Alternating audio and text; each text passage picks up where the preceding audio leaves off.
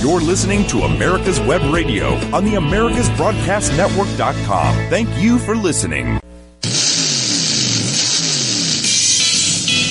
You're listening to America's Web Radio.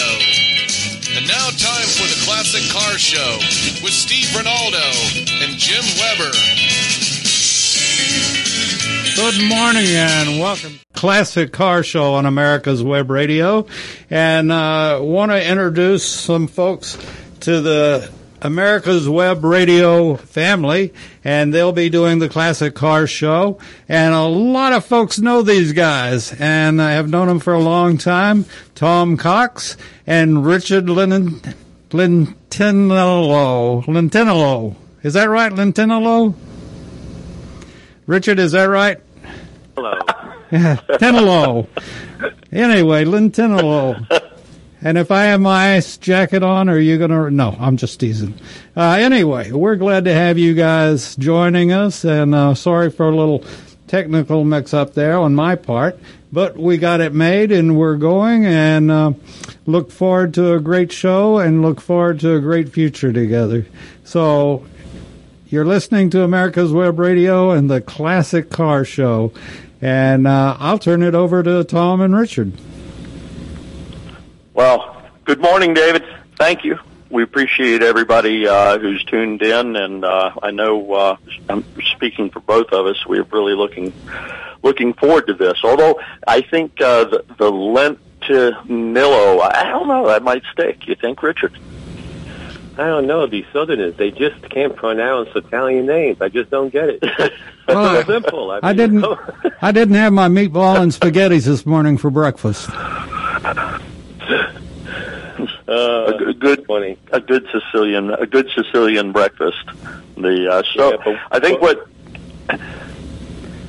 Go ahead, Rich. No, I'm just saying that we're used to that through the years. It's okay. This is show one for us, and we thought about it, and we thought perhaps the best thing for us to do is to give everyone the opportunity to kind of figure out who we are, what we did. We're you, you're us. I mean, we're all car people, and we've come about being involved in car hobby. Everybody's different. We all have a different entry into this great hobby of ours, and so Richard, what started you in the hobby? I mean, what was the very first thing you remember that you got involved with that brought you into cars? The first thing, I mean, it started way back when, growing up in Brooklyn, New York. I lived on Ocean Parkway, and there was 8 lanes of traffic in front of our house. And we had a stoop. I don't know if you guys from Virginia know what a stoop is, but no, I don't know what a stoop is. Steps on, and you sit on. Is it like a thicket? It's like a thicket. And I sat on the stoop, being a little kid and watching all the cars go by. And it's like back in the late 50s, there was, cars that had exteriors that were colorful and bright and vibrant and engaging. And it was like, wow, this is pretty cool. Look at all these cars. And, as you grow up, back in the 60s, there was a lot of abandoned cars in New York City. And every time I would see a cool car, I would, get off my Stingray, and that's a bicycle, not the car, and I would jump into the stolen car and see what it's like to sit in it. And I sat in a Triumph Spitfire one day down near Coney Island, and I said, wow, this is so cool. This is like a race car. I mean, it had no wheels. It was sitting on the ground, And I went out and bought one 2 years later when I, turned 18, and still have it, and I love the cars ever since. And for me, I don't know. It kind of came in stages. I think the first thing, was Hot Wheels and Matchbox cars. I mean, I had them all over the place. I mean, God, my poor parents stepping on those things in the middle of the night and that sort of thing. I mean, I remember stepping on them too. And then, I had all the Hot Wheels, the Matchbox, and then my parents had a guy named Sidney Lowe who worked on their cars. I grew up in Virginia Beach. Sydney's place was down about 2 blocks from the ocean front down there, and Mom or Dad would take me with them when they took the cars down to Sydney, and those guys just treated me like royalty whenever I walked into that place. And I can still remember the smell of the 90 weight and the fresh rubber. I mean, I could smell it as if it were yesterday. But, I'd go in there and they just let me hang out, while they were working on my mom's car. I had a great time in there with them. And from there, I don't know, I just got involved with anything that would burn oil or gas. I just loved it, and taught myself. I don't know, it was about 8 or 9 years old, and I got a lawnmower, and I sort of took it apart as best I could, and what I couldn't get apart, I smacked apart with a hammer so I could see what worked inside, how it worked inside, and I taught myself how to work on them. And over about a 3-year period, then I used to go out and pick up lawnmowers off the trash. On trash day, I'd get out there to beat the trash man when he was coming through the neighborhood, and I'd drag him home, work on them, and go back, sell them on Saturday morning, about a block over from the house. And then I decided I wanted cars. It was the next progression was to work on bigger and bigger things, and of course I've been into cars, so kind of just went from there. Had a opportunity to buy a '53 Buick for $75, straight 8, 3 on the tree, and I bugged the heck out of my dad for that, and drove him crazy. He would not let me buy the car.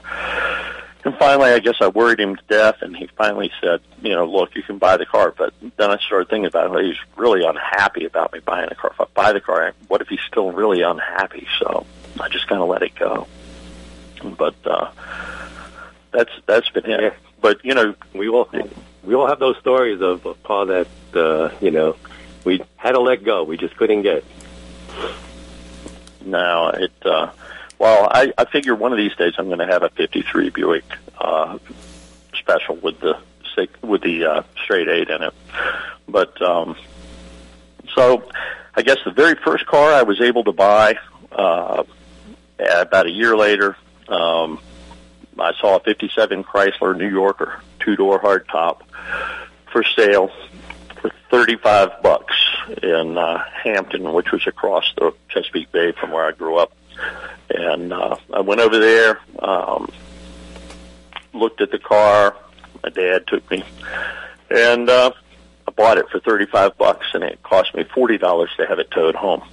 So, yeah. What a deal. What a bargain. Yeah.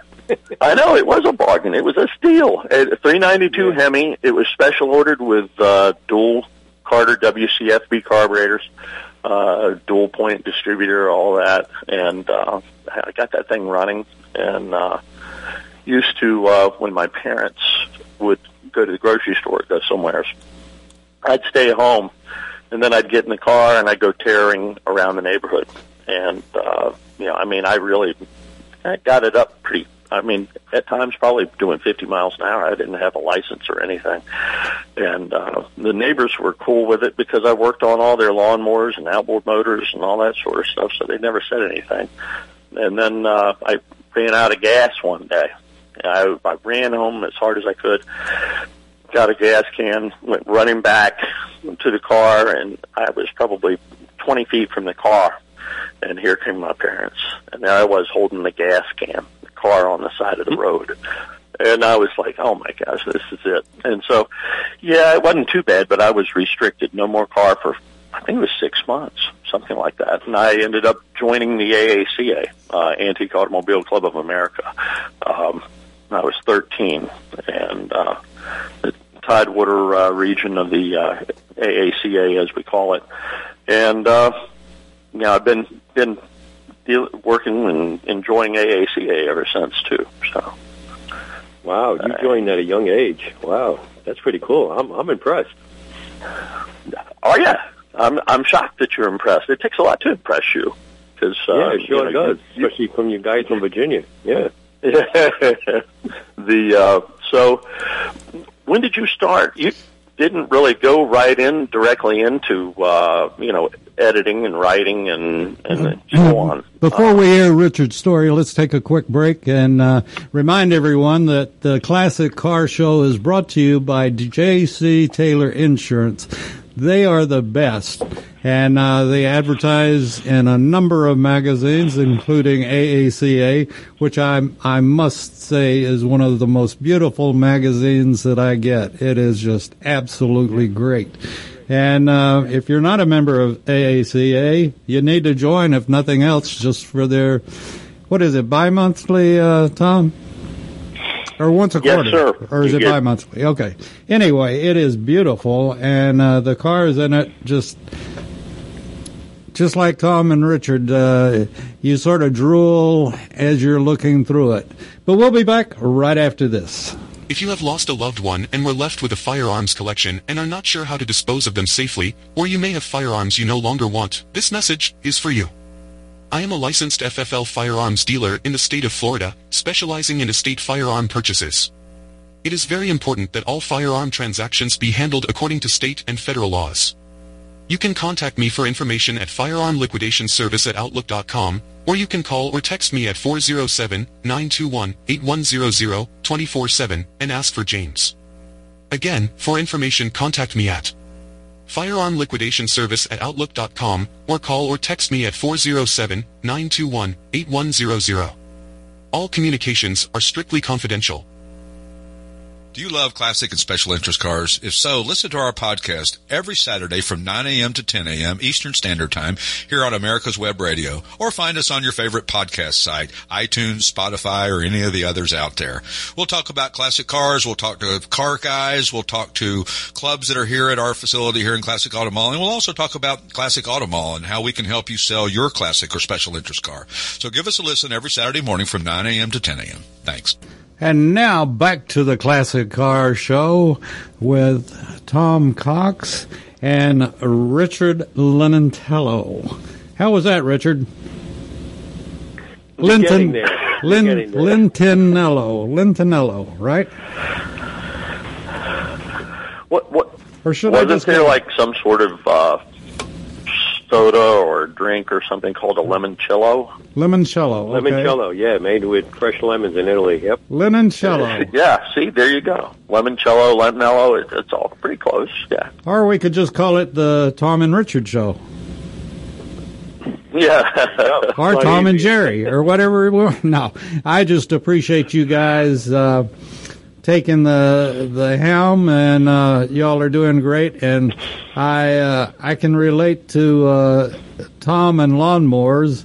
I had a Wisconsin 12.5 horsepower engine off a cement mixer that I took apart and put together so many times I couldn't count it. But anyway, glad to have you all as part of the America's Web Radio family now. So I'll turn it back to Tom and Richard. All right. When we left off for our advertisements, Richard was going to tell us about how he went from owning a Triumph. It didn't catch on fire, right? No, it never. I mean, broke down all the time, but it didn't catch fire. We were talking the other day, and I was talking about British, the typical British sports car, and I decided to go whole hog. I had a TR7, and wow.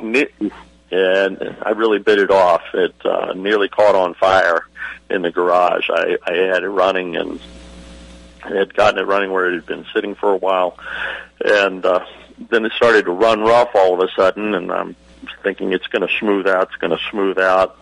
It didn't smooth out, and then I see all this fuel pumping out onto the floor in the garage, and I thought, man, I'm going to go up like a Roman candle. But anyway, so how'd you transition into editing and writing and doing all those things?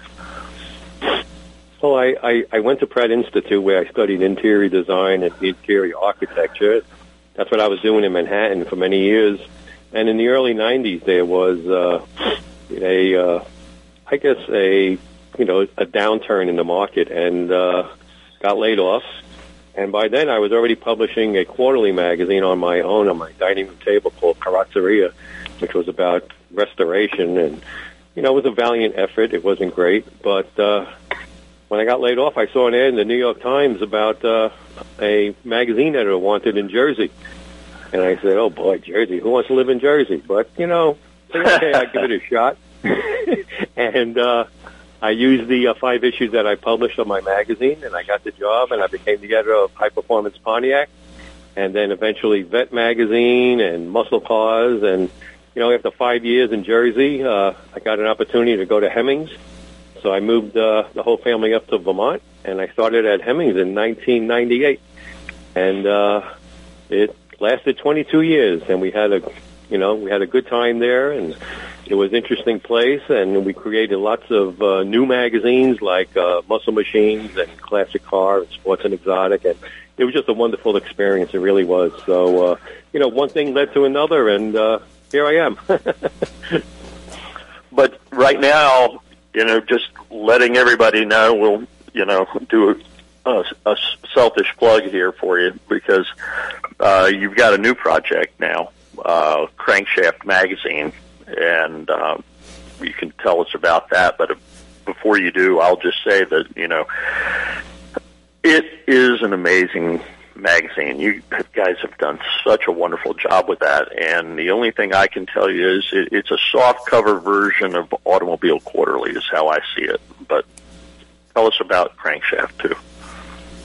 Well, thank you very much. I got an email the other day from a guy.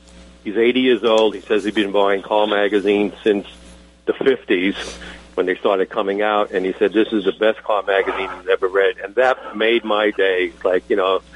So what we're doing is just trying to put out a quality product.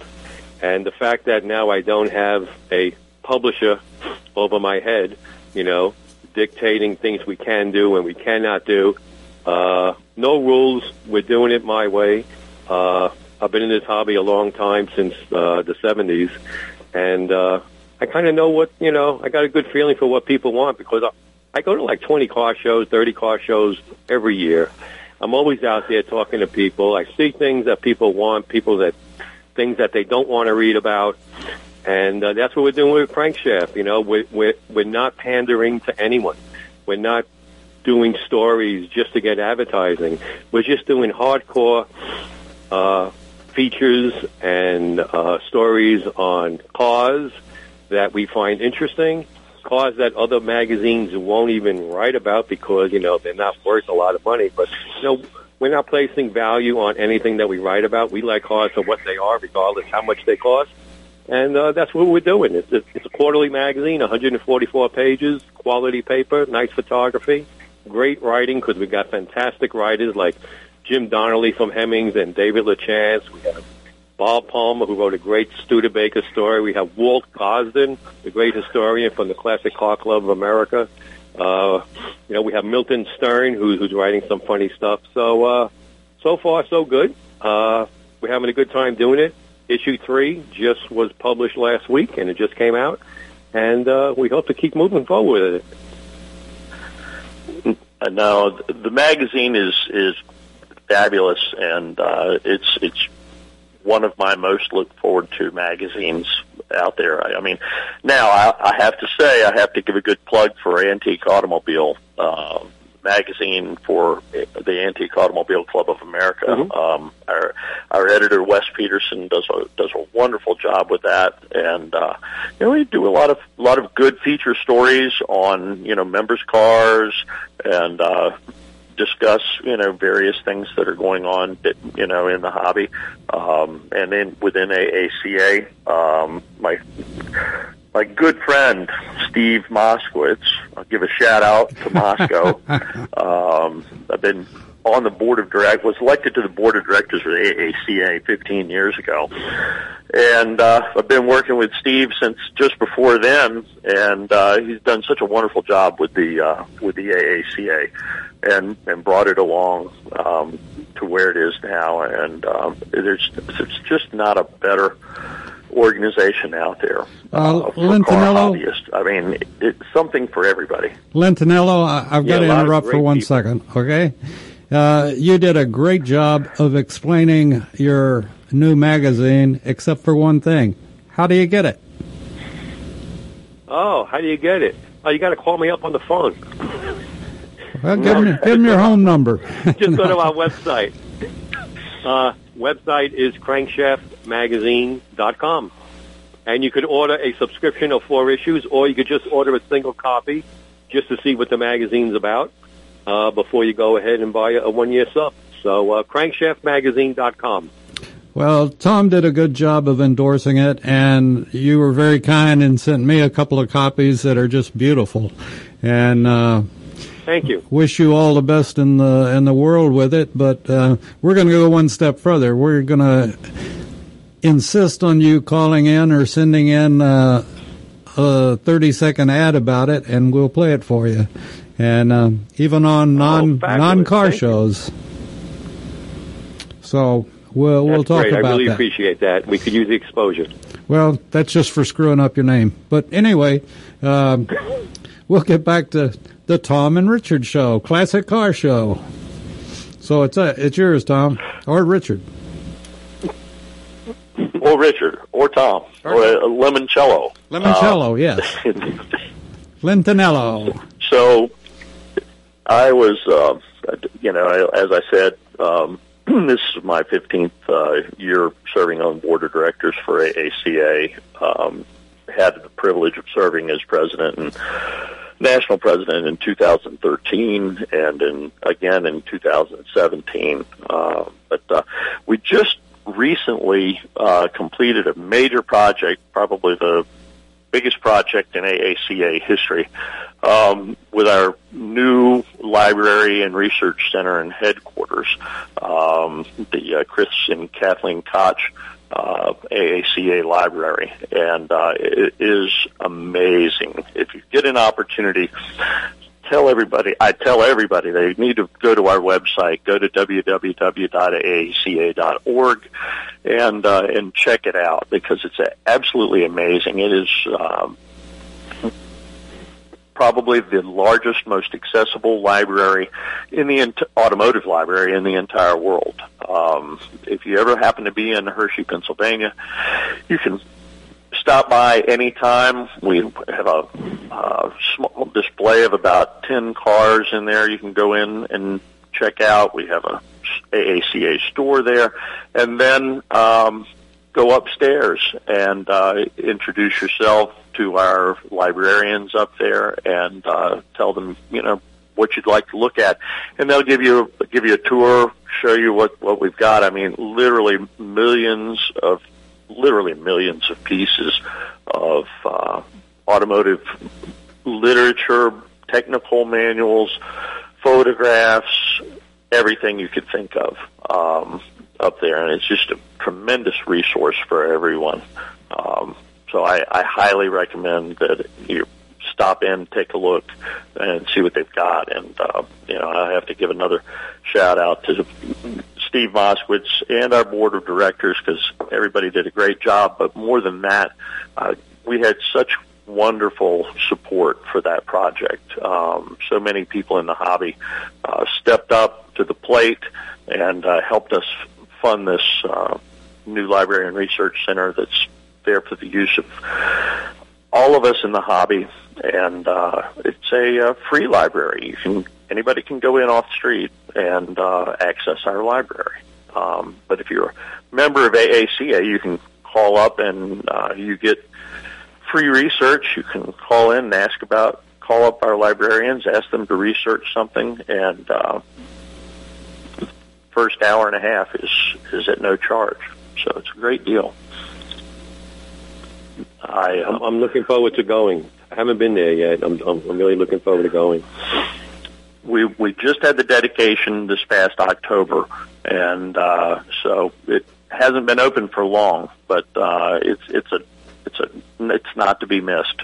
And the cool thing about it was when we were looking for a site, I remember vividly Steve Moskowitz calling me up, and he's like, "Gosh, Pennsylvania American Water Building is for sale, and it's right next to the Hershey Fall Meet show field. Which of course most people involved in the hobby know about Hershey, or they've heard about Hershey. It's simply the largest, I call it, automotive family reunion in the world. You can buy anything and everything at Hershey. Everything from Pioneer pre-1900 automobiles all the way up to 25 years old. So I mean, it just runs the gamut, and thousands of cars for sale and parts everywhere. It's nuts. I got to jump in and. When was the first? We need to take another break right quick, and we'll come back. And the one thing you didn't mention, Tom, was Chris Ritter, and he's a nice guy. And he's the head librarian. He is a nice guy. Yeah, so we ought to give him a shout-out. Mr. Ritter, this is for you. If you have lost a loved one and were left with a firearms collection and are not sure how to dispose of them safely, or you may have firearms you no longer want, this message is for you. I am a licensed FFL firearms dealer in the state of Florida, specializing in estate firearm purchases. It is very important that all firearm transactions be handled according to state and federal laws. You can contact me for information at firearmliquidationservice@outlook.com, or you can call or text me at 407-921-8100 24/7 and ask for James. Again, for information, contact me at firearmliquidationservice@outlook.com, or call or text me at 407-921-8100. All communications are strictly confidential. Do you love classic and special interest cars? If so, listen to our podcast every Saturday from 9 a.m. to 10 a.m. Eastern Standard Time here on America's Web Radio, or find us on your favorite podcast site, iTunes, Spotify, or any of the others out there. We'll talk about classic cars. We'll talk to car guys. We'll talk to clubs that are here at our facility here in Classic Auto Mall. And we'll also talk about Classic Auto Mall and how we can help you sell your classic or special interest car. So give us a listen every Saturday morning from 9 a.m. to 10 a.m. Thanks.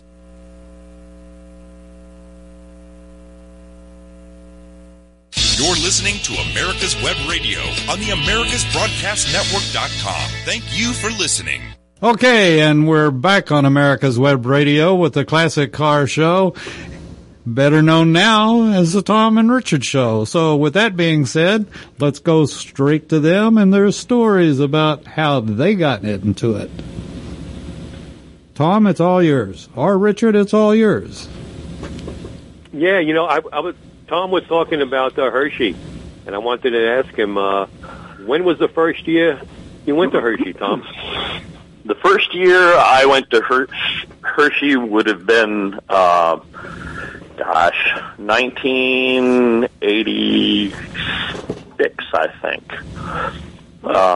So, yeah, it's been a while, Yeah, my first year was 83. Oh, wow, you got me beat by 3 years.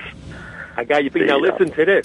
When we went there, the car corral was in the white field on that, airstrip, and there was a Ferrari 250, Moana bodied, and it had a for sale price of $11,500. And then we went back at 5 o'clock to go get our car, and it was still for sale. The guy marked it down to $10,500. And I said to my friend Lou, who I was with, I said, well, no wonder nobody wants to buy it. There's a Suntac in the dash. No. 2005 for a body 250 Ferrari. I mean, it's like those days are gone forever. Totally gone forever. And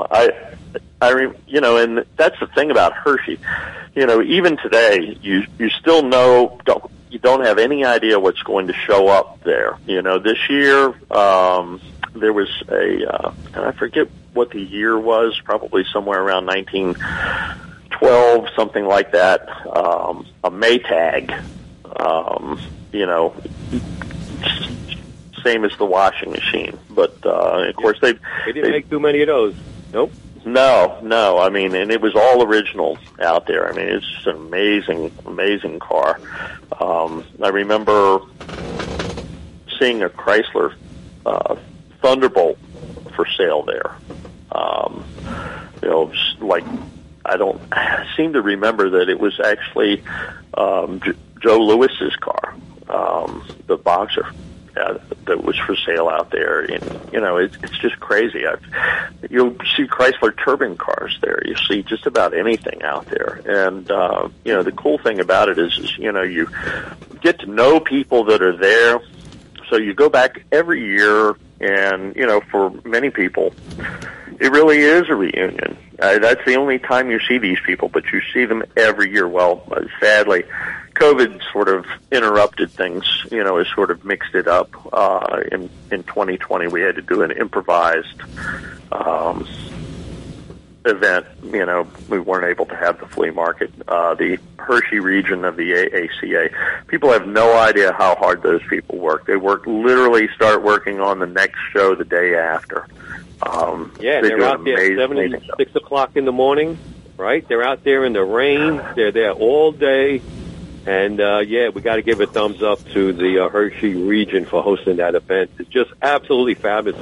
And people from all over the world go to Hershey. I've seen people from Brazil, South Africa, all throughout Europe, Australia. I mean, it's just the mecca of the old car hobby. It's true. Yeah, you'll hear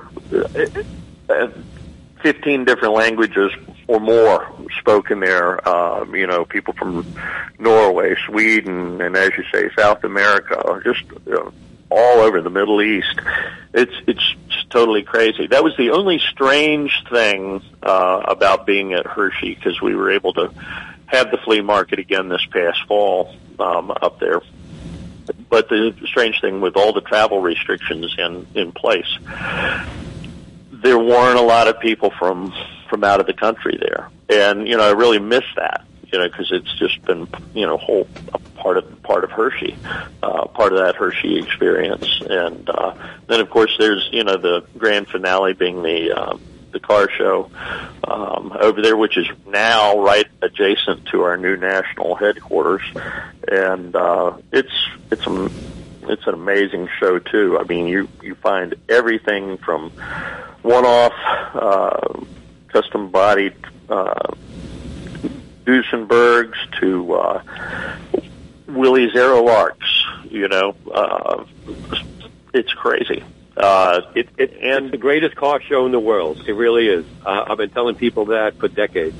If you're into old cars, you owe it to yourself to go to Hershey at least once in your life. You will love it. The car show, there are things there, like you said. One day I saw the Shah of Iran's Bugatti was sitting there next to a Porsche 356, a very early one, a Continental Coupe, and was like, I mean, where do you get this kind of variety? Only at Hershey. No, there's absolutely nothing at all like Hershey, and I hope everybody listening, if they haven't been, put it on your to-do list this year to go to Hershey. There's been a lot of people over the years that I've told to go to Hershey, and they go back every year. I mean, it's just one thing right after the other. So, and you know what's going to be a highlight coming up this year at Hershey? What's that? Frank Chef Magazine is going to have a booth. Yay. Can't wait. Every opportunity. Come by, say hello to Richard, and spend a little bit of quality time, and maybe even get an autograph. Maybe you'll autograph a copy for me. Yeah, maybe. We'll see. So, but yep. Tell me about, what's the one car that, you couldn't get rid of fast enough, and what's the car that you wish that you had never gotten rid of? Wow. Geez. The one car I wish I never bought, I mean, it wasn't even a classic. It was a Ford Tempo. It was just absolutely awful. And it broke down one night on the middle of the Verrazano Bridge in a pouring rain. It was just broke down all the time. But anyway, classic cars, oh, geez. I had two of them that I wish I never sold. I had a Sunbeam Tiger. It was a 260, right-hand drive. They only made 325 of them. And it had a factory hardtop. And I wish, I never sold that. I bought it for $1,500. sold it for $3,200 because I was publishing my own magazines at the time and I needed money to pay the print bill, and I thought I scored big time. But the other one would be my 59 Alfa Romeo Giulietta Sprint. It had all the Veloce set up on it from the pair of, I guess you would call them DC-03 Weber carburetors. They were sand cast, and those carburetors alone today are worth a fortune. And that was a fun little car, 1,300cc, twin cam, and I just wish I never sold that one too. But, unlike many other people, I still own my first car. In 1974, when I was 18, I bought a Triumph Spitfire, and I still have it. And I sat in it yesterday, and, we've gone through so many cars through the years, all of us. And there's always that one car you wish that you never sold. And I guess it would be a toss-up between the Alfa and the Triumph and the Tiger. Wow, I didn't realize that you had. I didn't realize that you had the first car you ever owned. I wish I had that '57 Chrysler New Yorker back. Yeah, when I was a kid, I used to talk to all these, the older people. They were probably only in their 50s at the time, and they said, "Oh, gee, I wish I had my first car. I wish I never sold it." And I said, "You know what? I'm not going to sell my first car. I want to keep it." And I dragged it all over. Moved to Jersey, moved to Vermont, Florida, Massachusetts, and now I'm here in Tennessee, and I still got it, and I just love it. Well, I sold the first ones that I had. I bought the Chrysler. I sold it. I paid $35 for it. I did brakes on it. I put a timing chain in it. And, for 14, by that time I was 14, and for a 14-year-old, that was a pretty heady experience. And then I ended up turning around and selling it for $275 and thought I was doing great. Now I don't know, a 57 Chrysler New Yorker 2-door hardtop equipped like that one, probably fully restored these days, is, $75,000 plus. But it was just a great looking car. And it wasn't, sadly, a lot of those years, the Chryslers, were known to have a bit of rust. And this car was really solid. It was a great car. The only other car that the closest thing I have to a car that I kept, wasn't my first car. I guess it was probably my fourth car. And I bought it when I was 17. And it was a 51 Hudson Commodore 8-cylinder. Oh, nice. Yeah, the 8-cylinder engine, No. That's the 308 or 262 engine. 52 was the last year for the Hudson 8-cylinder, but it dated all the way back to the 30s, so it was kind of outmoded by the time 1951 came along with that car. It actually still had splash oiling, so it did not have pressure-fed oiling to the crankshaft. It just sort of pumped the oil up out of the pan into the this tray that the rods would come down and dip into. So, same old thing, you're going uphill, number 1 gets starved, bearing gets starved a little bit, you're going downhill, number 8 gets starved a little bit. But I do still have that car. I've taken it with me everywhere I've gone in my entire life, and I love needs Hudson. a full restoration. Years ago I drove a Hudson Wasp, and boy, that thing handled, I was so surprised how well it handled comparable to its size. And it was just so relaxing and fun to drive. I would love to have a Wasp. I actually have one. I have a 53 Super Wasp, which nice. It's a club coupe. It's got the 262 engine with the twin H dual carburetors. That was good for an extra 10 horsepower as an option. And they're great cars. They're really underrated. I think they were underrated, when they were new, even. But of course, everybody remembers the Hudson Hornet because it was such a successful car in NASCAR. Mainly because that big 308 6-cylinder engine, it would turn up a little slower than the V8s did at the time, but it had a lot of torque, and being a 6-cylinder, it was better on fuel, and because of the Hudson design, it had a really low center of gravity. So in NASCAR, they could, you could push the Hudsons into the turns harder because of the low center of gravity, and you could pull out of the corners better because they had so much torque. And then the other part of it is they didn't use as much fuel, and so you didn't have to stop as often to refuel either. So they were just phenomenally successful. They were like unbeatable, gentlemen, in 1951, 1952.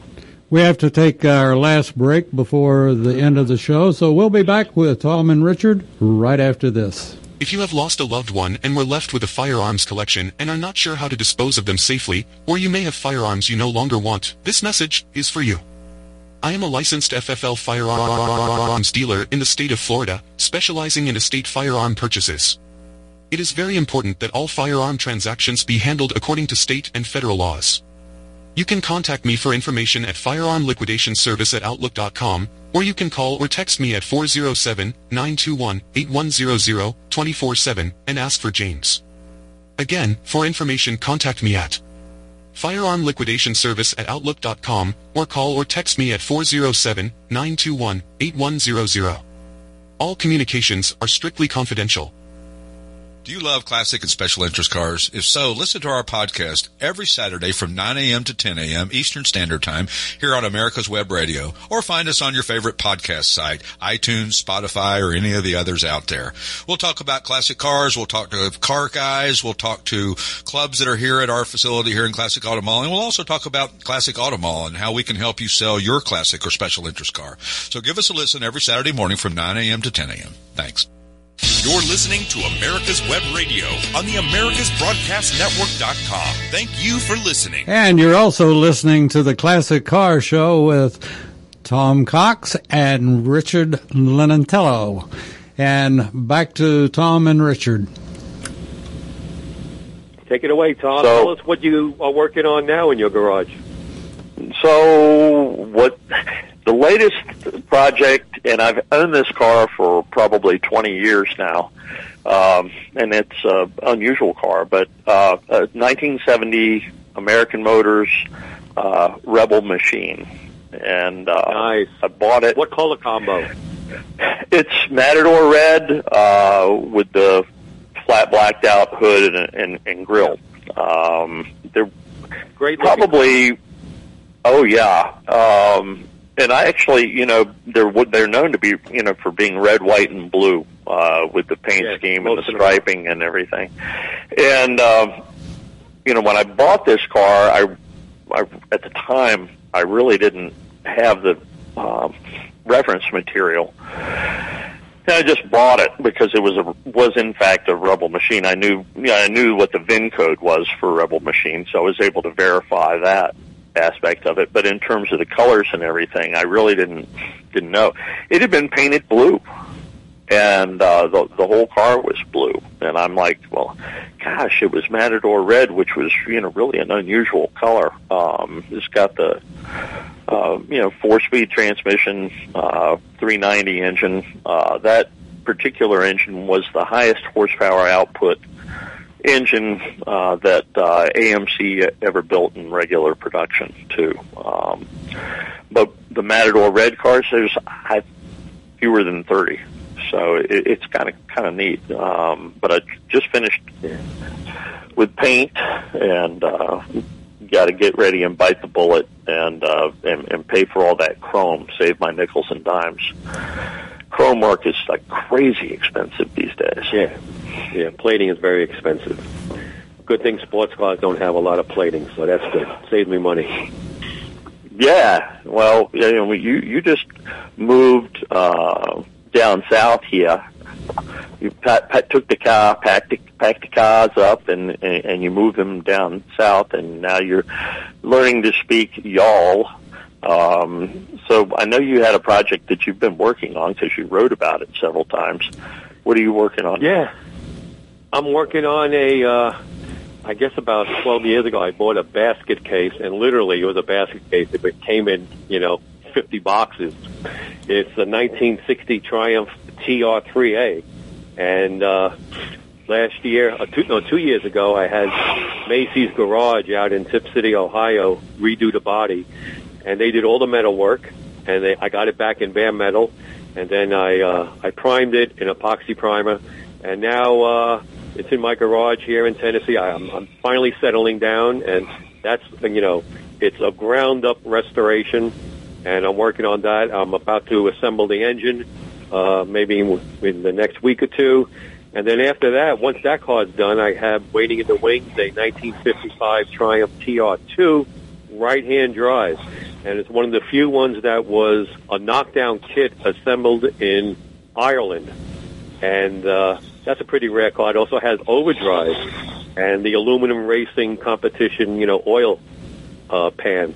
So, I recently sold my 63 Corvair Monza convertible, 3-speed, so I could fund, the restoration of the Triumph because, there's only so much money to go around. So sometimes you got to sell this car to make sure that car, is done and things like that. So, it's a lot of fun working on cars. It's very therapeutic. You have a long day in the office or whatever. You go into your garage at night and you put your music on and you start tinkering. You put things together. And I always looked at cars as a giant AMT model kit, just a gazillion pieces. And that's the fun of it. You just, little by little, you're putting them together, just great. No, it's true. And a lot of people that are involved in cars did build models when they were kids, and I know a lot of them still build models today. That was the one thing I never really did much of. I probably built a handful of models when I was a kid. And, I remember back in those days, they weren't that expensive. But, now models are like, the least expensive ones you can get are like $20-some. Yeah, I was recently looking at to build a model of a B-20 for Mitchell, but I love airplanes too. Or was it a B-25? And it was like $180. So I won't be building that model. But, we used to build models when we were kids, and then slot cars was a big thing in the late 60s. And, just the whole hobby has so many different, areas of between models and slot cars and cars themselves, automobilia, collecting posters and prints and books. It's just a wonderful hobby. It really is. No, it's true. I mean, it's like, I have a fairly substantial literature collection. I've got a library, so, you get the books on the cars, you get the literature on the cars. It's just posters, you name it, and then, of course, half the fun is looking for the parts, too. If you have a particular car, and you're looking for those elusive parts, and you just keep, it's like a big treasure hunt. You just keep going out there and checking publications, going online or checking eBay, or, the other great way to find parts, too, is by joining mark clubs. Right. On and off, been a member of the Hudson Essex Airplane Club since I was 14, too, as well. So I've been around that a long time. As far as in the hunt, it really is. Well, it is, yeah. So how far are you along with your restoration now? Well, the TR3 body is all in primer, and now I'm about to flip it over so I could spray the body Schultz on the bottom and then, start applying some color. I do my own painting and everything, so I just had my air compressor set up. We had a new 220 amp service put in last week, so I'm raring to go. Can't wait. It just I enjoy it so much, restoring cars. It's just very relaxing. No, it's a blast. That's one thing I haven't had the nerve to do. Now, you'd think I would, because I took paint and body classes for 4 years in the evenings. But paint is so expensive anymore. I mean, if you buy good quality paint, I mean, you've got several $1,000s involved in all the paints and the supplies and everything else. So I'm afraid to do a finished paint work. I farm it out. I'll do some of the body work, but I just won't do the finished paint work. But you're comfortable doing it. Yeah, I mean, it is kind of nerve-wracking because you don't want to get runs, or you don't want to, do it too dry and get too much orange peel. But, you do a little practice, and it's a lot easier than you think. It really is. But it is labor-intensive, that it is. Well, and then of course, you've got all the special equipment that you've got to have these days, depending upon what kind of paint you're shooting. What kind of paint do you use, Richard? Single stage, or? I prefer single stage acrylic enamel. I think if you apply too much clear, it becomes plasticky looking. But there's a lot of pros out there, and I don't know how they do it. They apply that clear, and you just can't tell. But yeah, I'm looking forward to getting back into the painting portion of restoring the car, and that's my favorite, area when you restore something, is the painting. And then once you do that, then you start assembling everything and you start putting things back together little by little. And even if you only work on your car an hour a night, or it just, before you know it, a month later, you see how much progress you made. You don't need a whole day to work on it. Especially, you're getting older and your back starts hurting and your knees start hurting, and I can't be in the garage 5 hours. But, you do 1 or 2 hours a day, it'll eventually get done. No, I mean, pretty. It won't be too much longer. You'll be able to be one of your own features in the magazine, because you've got that feature still plays with cars, right? Gentlemen, I hate to. Cars. I hate to interrupt, but we're running out of time. And we're going to have to close it out for the day, and remind everybody that the Tom and Richard Classic Car Show on America's Web Radio will be back next week, right here on America's Web Radio. And I can't thank you all enough for putting up with me interrupting you today. But we always have to have a first show, right? Always have to start somewhere. Everybody was new sometime. That's right. That's right. And look how that turned out. But anyway, we do appreciate you all joining us, and looking forward to you all being a part of the America's Web Radio family. And Richard will talk later in the week about getting your magazine advertised. So thank you again, and you've been listening to America's Web Radio, and we'll see you next time. You're listening to America's Web Radio on the AmericasBroadcastNetwork.com. Thank you for listening.